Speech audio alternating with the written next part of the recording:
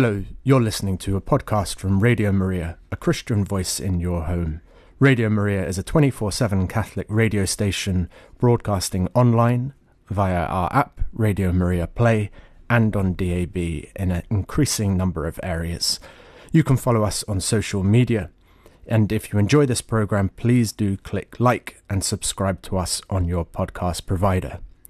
Radio Maria relies entirely upon listener donations. We have no other sources of funding, so please do consider supporting us with a monthly or one-off donation so that we can continue to keep providing great programming free at the point of access. To donate or find out more, visit us at radiomariaengland.uk.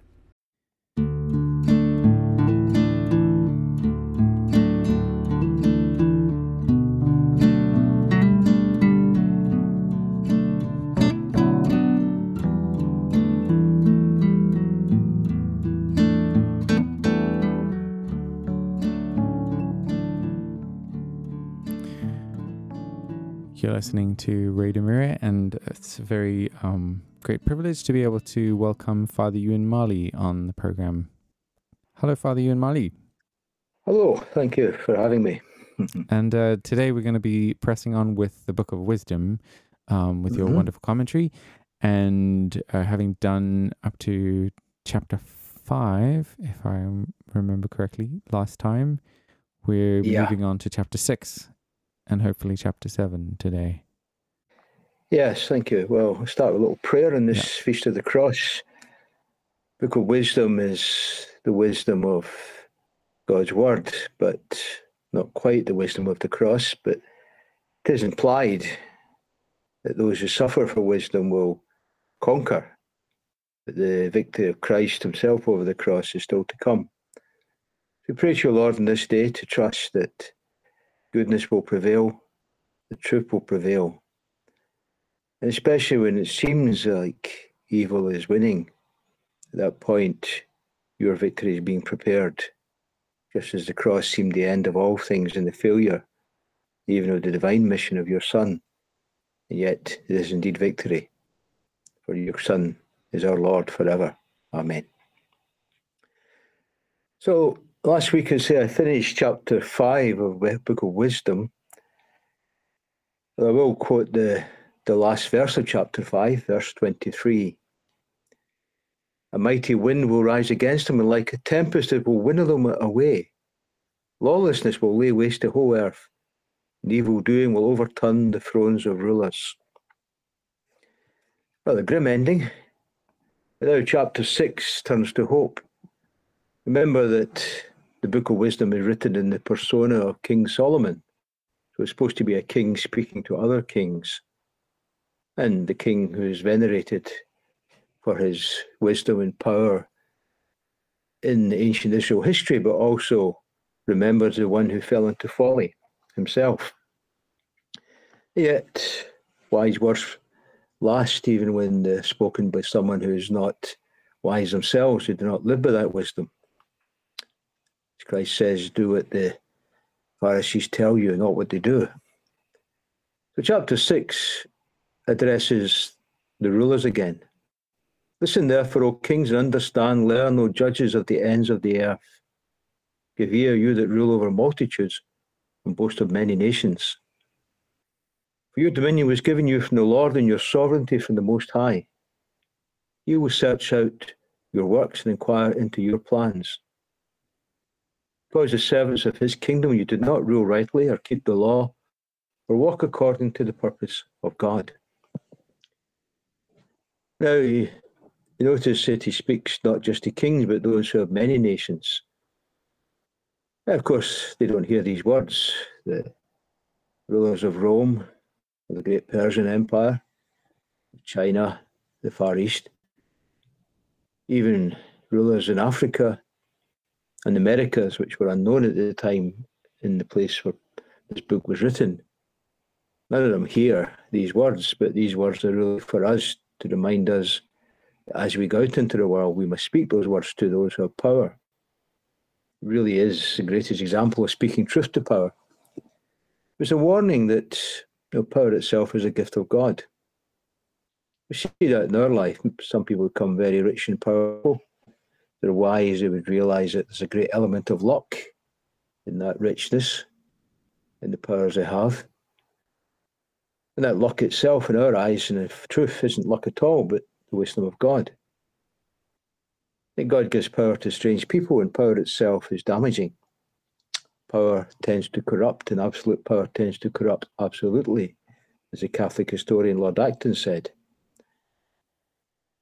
And yet, that's not the message of wisdom. The message of wisdom is that since you have power, you must use it as a servant. You will be judged.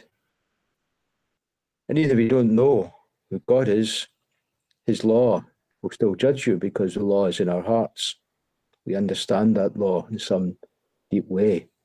This is the teaching of St. Paul in the first 2 chapters of Romans.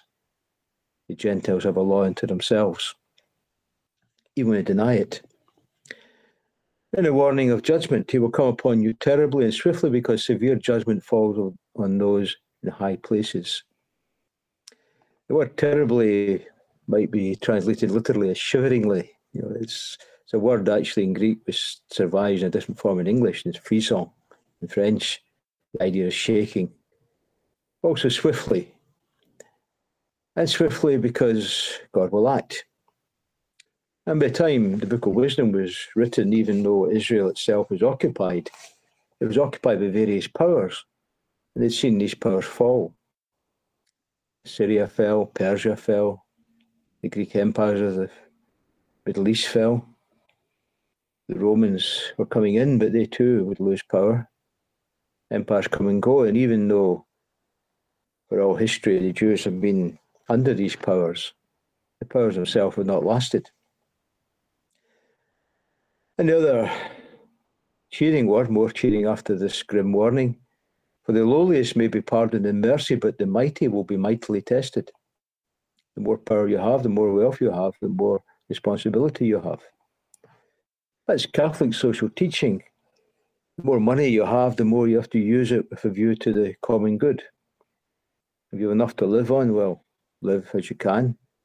If you have a little to spare, then you should spare it. Almsgiving is important of some sort. But if you become very rich, then you can't just hold on to that money. You can't say this is my money, because great money, great sources of money inevitably affect society as a whole. You have to use it well and wisely. This is the problem of our age, when the mega billionaires have become very powerful, or at least very present and in the media a lot. But that doesn't help us. And here, this is why Solomon's persona as a king becomes so important. He's speaking to his fellow kings. To you then, O monarchs, my words are directed, so you may learn wisdom and not transgress. To be made holy, who observe holy things in holiness, and those who have been taught them will find a defence. Therefore set your desire on my words, long for them, and you will be instructed. Now, the kings aren't hearing this. This isn't really, in that sense, spoken to the kings. What it's really saying is that there is something better than power and money. There's something better than greatness in earthly terms. And it's really a way of praising wisdom. So we're saying wisdom is so valuable, so helpful, so useful. These are words he actually uses. That it's better than wealth or power, more important. And the rich shall lack this, lack everything that matters. So the address to the kings is a rather roundabout way of showing just how important wisdom is. That's where it changes now. It becomes the rest of this passage, chapter 6 and 7, a meditation on wisdom, but also, more importantly, a praise of wisdom. And praise wisdom because wisdom is the most important thing to have. Behind that is the story of Solomon himself earlier on in the Bible, the story of how he was called, and he was offered wealth and power. But of course, he chose something different. He chose wisdom. Shall I read that passage?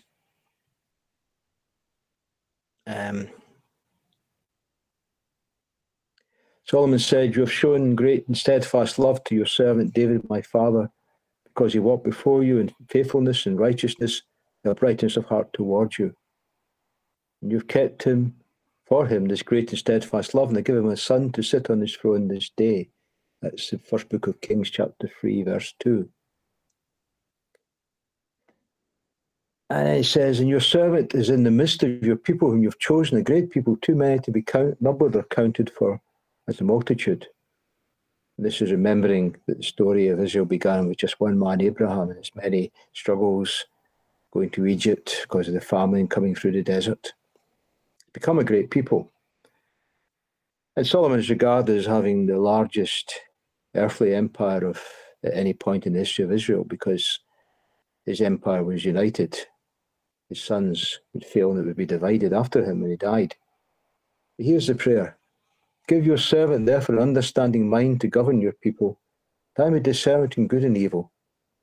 Who is able to govern this your great people?" Please the Lord that Solomon had asked it, and God said to him, "Because you have asked this, and have not asked for yourself long life or riches, or the life of your enemies, but ask for yourself understanding to discern what is right. Behold, I now do according to your word. Behold, I give you a wise and discerning mind, so that none like you has been before you, and none like you shall arise after you. I give you also what you have not asked, both riches and honour, so that no other king shall compare with you all your days." And then Solomon awoke, and behold, it was a dream. This is not true, because God speaks to us in dreams sometimes, and certainly he speaks to the people of the Old Testament. So, the Book of Wisdom has this passage in mind all the time. You could almost say, would say that the Book of Wisdom, in effect, is an expansion of this passage. We go back to the passage then.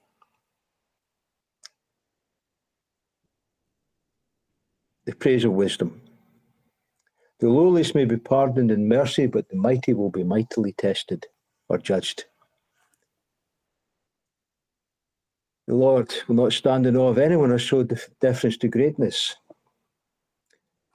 I should say one of the issues about Book of Wisdom being Greek is whether it's really scripture and why isn't it the New Testament. Well, it's not direct quotes, but the Lord does not stand in awe of anyone. That's something said in the New Testament by Paul. God is not a fearer of faces. The language, individual words in this passage we're reading today, actually, many of the words occur in the New Testament with very similar meanings, except perhaps deepened by knowing Christ. So, wisdom. What is wisdom? Well, I'm glad we asked that question, because the Book of Wisdom says, "I will tell you what wisdom is and how she came to be. They'll hide no secret from you. I'll trace her course from the beginning of creation and make knowledge of her clear. I will not pass by the truth.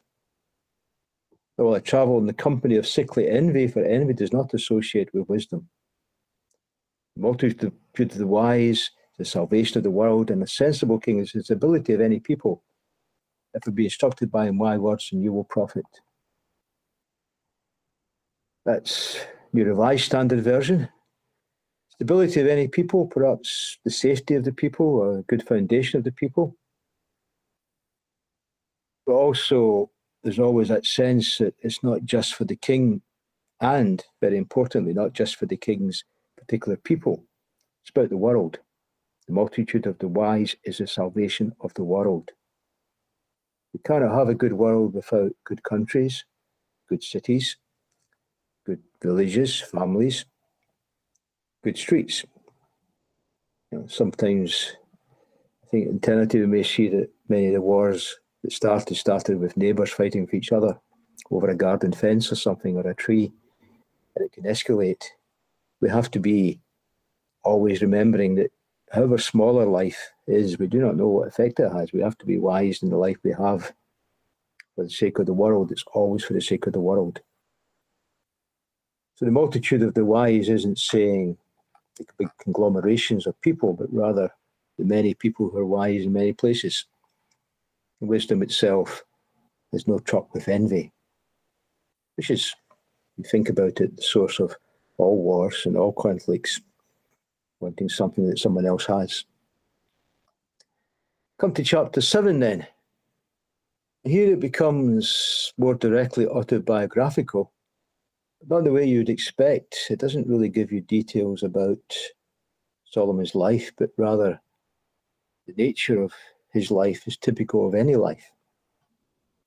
This chapter 7, to my mind, is the most beautiful chapter in the Old Testament, with the possible exception of the beginning, Genesis itself. Wisdom 7, I also am mortal, like everyone else, a descendant of the first-formed child of the earth. In the womb of a mother, I was moulded into flesh. In the period of 10 months, compacted with blood from the seed of a man and the pleasures of marriage. When I was born, I began to breathe the common air and fell upon the kindred earth. My first sound was a cry, as is true of all. So I'll look at that passage, perhaps consider the translation, but maybe time for some music.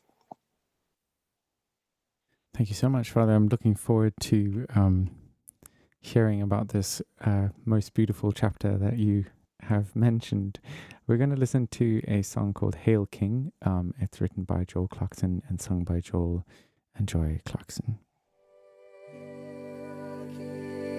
King of Savior, of Savior, of Savior, of Savior.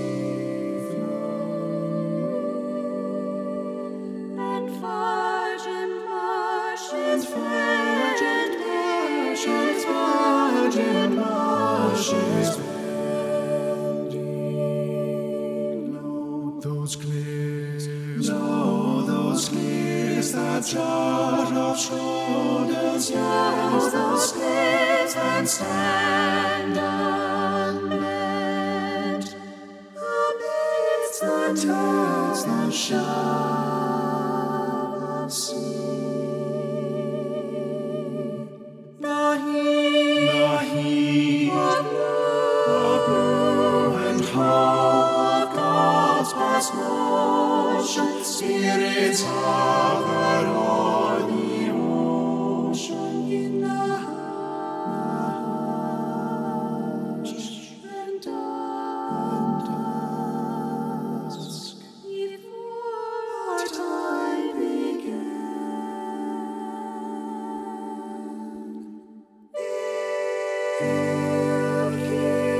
King of light and of light, of light, of light,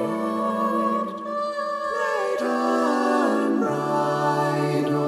The sea goes plunging,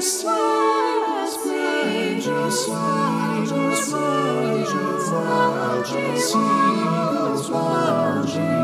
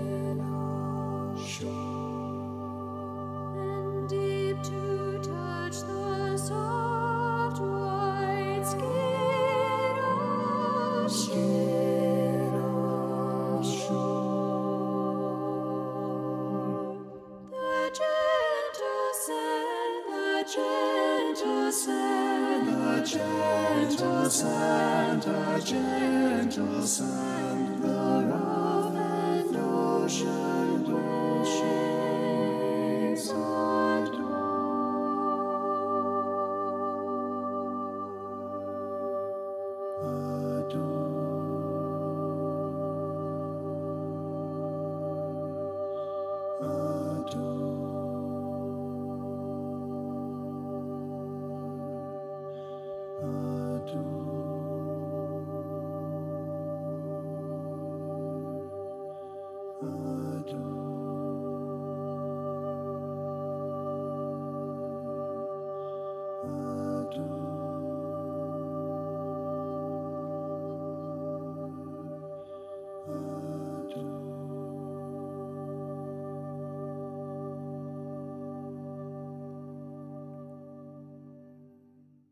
You're listening to Radio Maria. That was Hail King by Joel Clarkson, sung by Joel and Joy Clarkson.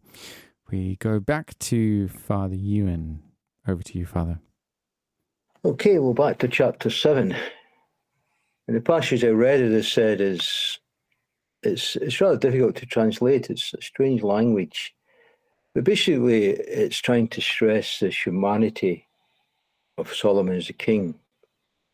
And because he almost seems like a superhuman figure, his divine wisdom in him, he's mighty. It says, but every human being is the same. I am mortal, I will die. Descendant of the first formed child of earth, or like you say, earth formed. The child word is perhaps too human there. It goes back to Adam being taken from the ground. Adam in Hebrew is a word that sounds very like a Hebrew word for ground, so there's a sort of pun there. The womb of a mother was moulded into flesh, saying, unlike Adam, I was born in the womb of a mother. In the period of 10 months. A little puzzling that, we usually say 9 months, but possibly there was some dispute, or possibly it's the idea of 8 months with parts of other months counts as 10 months. Certainly 9 months would be standard in the ancient world. At least Christians, there's a very good theory that December 25th is based on March the 25th, the Annunciation, rather than the other way around. So, 10 months anyway, compacted with blood from the seed of a man and the pleasure of marriage. Greek slightly more derogatory there, I think. I'll go back to it. It's actually said in the sleep of pleasure coming together, which is hard to translate, but certainly says pleasure. Sleep, well, not really sleep, but really just the idea is that in a sense people aren't intending children very often when children are conceived, but even if they want children, they don't know what child they will have. They certainly don't expect what will come, and children are always a surprise. But there's a strange thing that Solomon will say about his birth later, where he seems to describe himself as in some ways free from sin when he arrived, but then he came into flesh. It's a rather difficult passage, but I may not have time to talk about that. Certainly, it's part of the idea of Solomon is in some ways a sort of superhuman. He's not just an ordinary human, but he is born in the flesh, and the flesh makes us human. The weakness of the flesh, the need to be caring for each other because we hunger, we thirst, we grow tired. And none of us can really support himself on their own. And the way of saying that is talking about himself as a child. When I was born, I began to breathe the common air and fell upon the kindred earth. My first sound was a cry. This is true of all. I was nursed with care and swaddling clothes.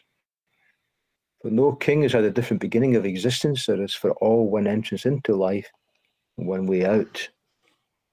I might say the words for entrance and way out are esodos and exodus, which of course is Exodus, which is itself the description of coming out of Egypt.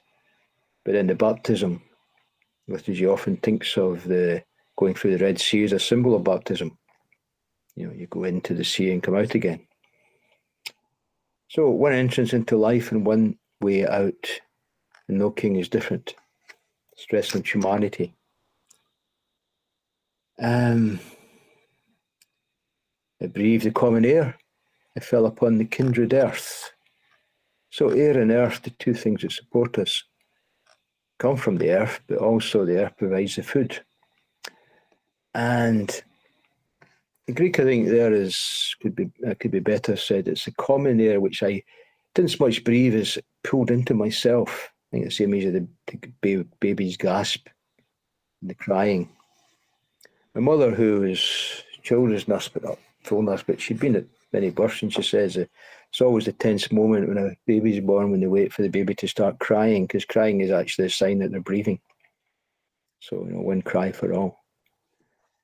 And the word it describes for earth, rather than common earth, it's commonly suffering or commonly affected.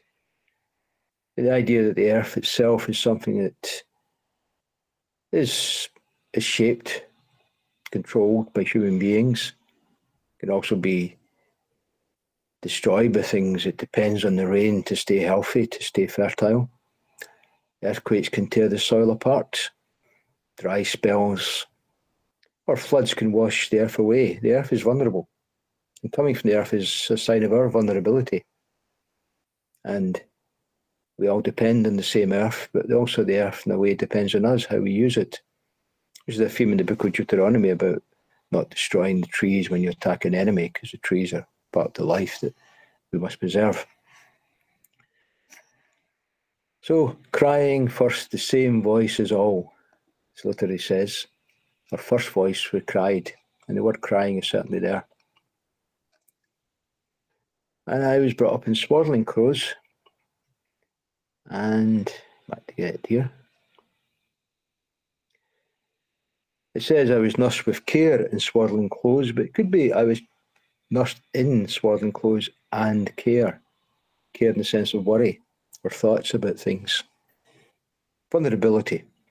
And the vulnerability of the child isn't something he grows out of, because we're always vulnerable. And we grow old, we grow weak. And as he says, one entrance into life and one way out. So what does he do? He says, therefore I prayed, and understanding was given me. I called on God, and the spirit of wisdom came to me. I preferred her to sceptres and thrones, and I counted wealth as nothing in comparison with her. Now did I liken her to any priceless gem, because all gold is but a little sand in her sight, and silver will be accounted as clay before her. Once again, the images of the earth is weakness and vulnerability. Even gold and silver that seem so strong and splendid are nothing compared to wisdom. And wisdom alone is immortal.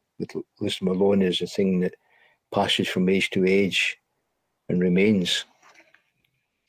I loved her more than health and beauty, and I chose to have her rather than light, because her radiance never ceases. All good things came to me along with her, and in her hand uncounted wealth. I rejoiced them all because wisdom leads them, but did not know that she was their mother. So the first hint of what's not forgotten is that Solomon loses his wisdom at the end, marries his many wives and worships foreign gods. But it was believed in the tradition, in the church tradition, that he does repent at the end and is forgiven.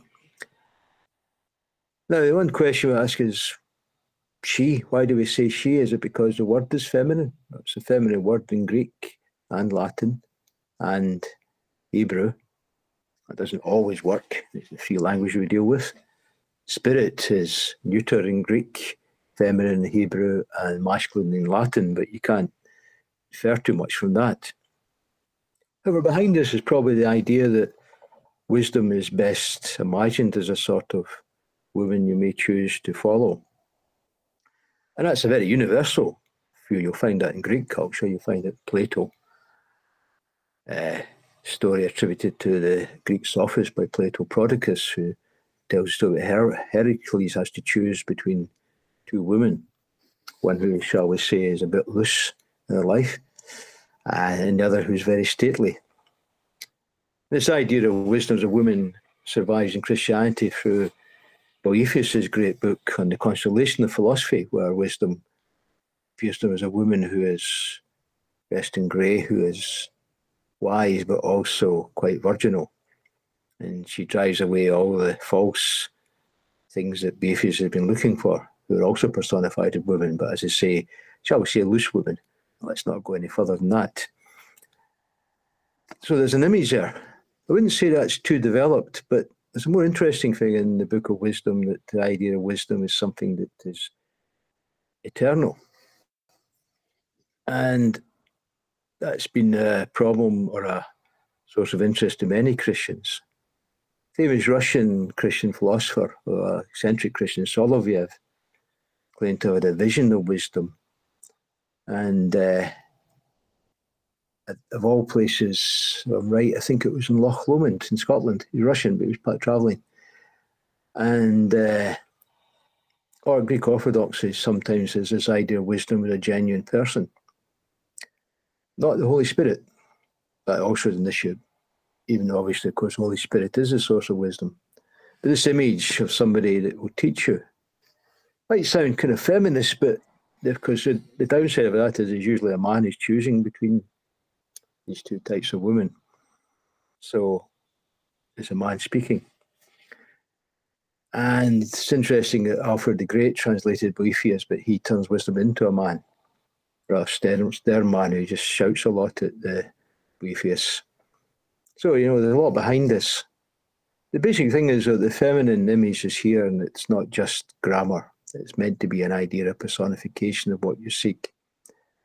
And of course, Solomon chose many wives, so that was also a failure. He failed in chastity, he failed in fidelity. And Solomon himself probably becomes an image of the wrongness of polygamy, what he's remembered for. But by the time of Christ, and it's clearly taught by Christ, that a man and woman become one flesh, it must be a person-to-person encounter. Polygamy isn't true marriage. So we're going again about the descriptions of wisdom. We, in our words are in his hand as God's hands. He who gave me unerring knowledge of what exists, to know the structure of the world and the activity of the elements. I said last week, you find an interest in science, what we would call science. Science itself is part of the greater pursuit of wisdom. Knowing how the world works is also knowing that the world isn't everything, that the world changes, but the changes of the world are in God's hands. So he says the beginning and end and middle of times, the alternations of the solstices and the changes of the seasons, the cycles of the year and the constellation of the stars, the natures of animals, tempers of wild animals, the powers of spirits, the thoughts of human beings, the variety of plants and the virtues of roots. I learn both what is secret and what is manifest. He learns all that not for the sake of these things in themselves, but for the sake of understanding that there is something greater. That all these changes are in God's hands, just as the heart of the king is in God's hands. The changeability of the world is interesting and makes science possible, the fact that things change. But the most interesting thing about the changing nature of reality is implies an unchanging nature behind that, which is God. So, time for a bit more music, I think, and then I'll read my favourite passage. Indeed. I'm very much looking forward to that. This is Iste Confessor by the 16.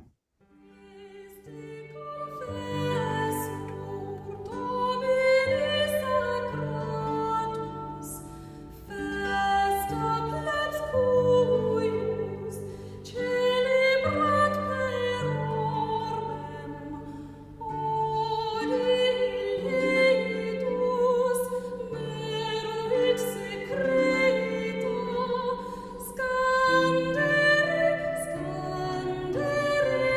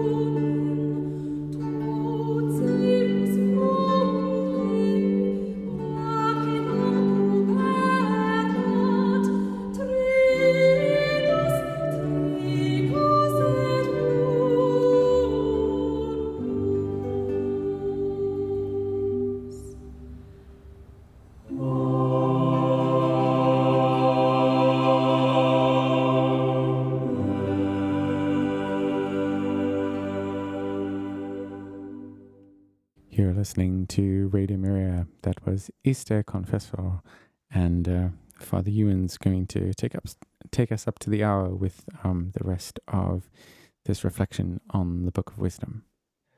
So now we have a famous passage to many. I'm sure many will have some recognition of this, his description of wisdom with many adjectives, as you will hear. For wisdom, the fashioner of all things taught me. There is in her a spirit that is intelligent, holy, unique, manifold, subtle, mobile, clear, unpolluted, distinct, invulnerable, loving the good, keen, irresistible, beneficent, humane, steadfast, sure, free from anxiety, all-powerful, overseeing all and penetrating through all spirits that are intelligent, pure, altogether subtle. Wisdom is more mobile than any emotion because of her pureness. She pervades and penetrates all things. Well, that's a lot of adjectives, and I can't get through them all, but I think the one that gets developed is the word mobile, which might seem like the least intelligible or the oddest adjective. Mobile doesn't sound like a great compliment. But mobile is actually, behind this is a Platonic idea or a Platonic puzzle. Plato discusses whether thinking is a sort of movement. Thomas Aquinas, interestingly, is aware of this, but he also is not certain, but he says, things move. But you can see the point that in a way, thinking is a sort of movement. You go from one thought to another. And Aristotle also defines life in terms of movement. He says plants move by growing, animals need to eat, so they move around. Human beings can move with their minds because we can go beyond the horizons. We can think of the past, the future. We can imagine places that we're not in. In that sense, mind is also movement, reaching out. Prayer, in that sense, is a great movement. It reaches into purgatory. It goes up to heaven, goes through the world. We pray for those we have known in the past, and we pray for our future. So prayer is the great sort of way of moving. What people don't understand about why monasteries, why we just stay in one place all the time. But I'm praying for all places and all times. We're reaching out from the one place. This is just where we stand. Where we go is where our prayers go. So more mobile than any emotion, because of pureness, she pervades and penetrates all things. It reaches out. She's a breath of the power of God and a pure emanation of the glory of the mighty. Therefore nothing defiled enters into her. She's a reflection of eternal light, a spotless mirror of the working of God and an image of his goodness. Now, that's a passage which is very reminiscent, or rather, the passage I'm going to quote is very reminiscent of this, which is the letter to Hebrews, chapter 1, verse 3. Describing Christ, he is the radiance of the glory of God and the exact imprint of his nature. He upholds the universe by the word of his power. After making purification for sins, he sat down at the right hand of the Majesty on high.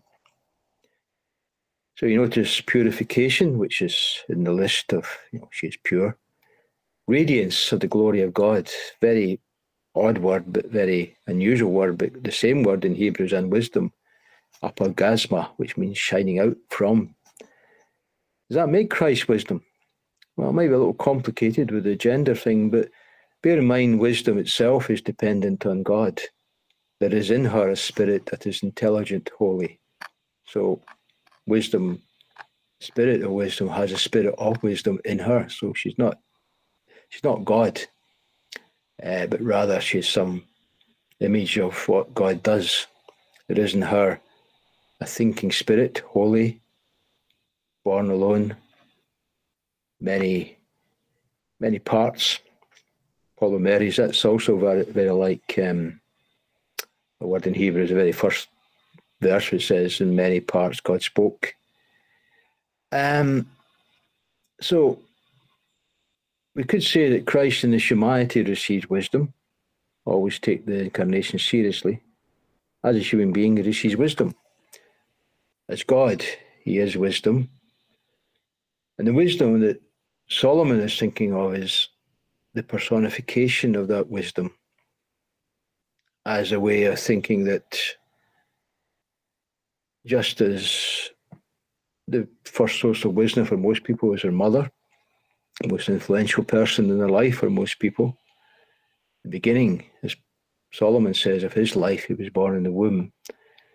So wisdom, in a sense, is always with us and always caring for us. And it's compassionate and passionate, emotional, in a way, joyous, loving, also sometimes a stern teacher. You know, the stuff your mother doesn't allow you to get away with it, your father might, but that's why mothers always say to fathers, well, you talk to him. Have to tell them to, do their job. So there's all these images, but the important thing is that, there is behind this a sense of a wisdom that God gives to the creation. And because it's in creation, it's also creating things. Absolute wisdom is God himself, but the wisdom in creation is the ongoing nature of creation.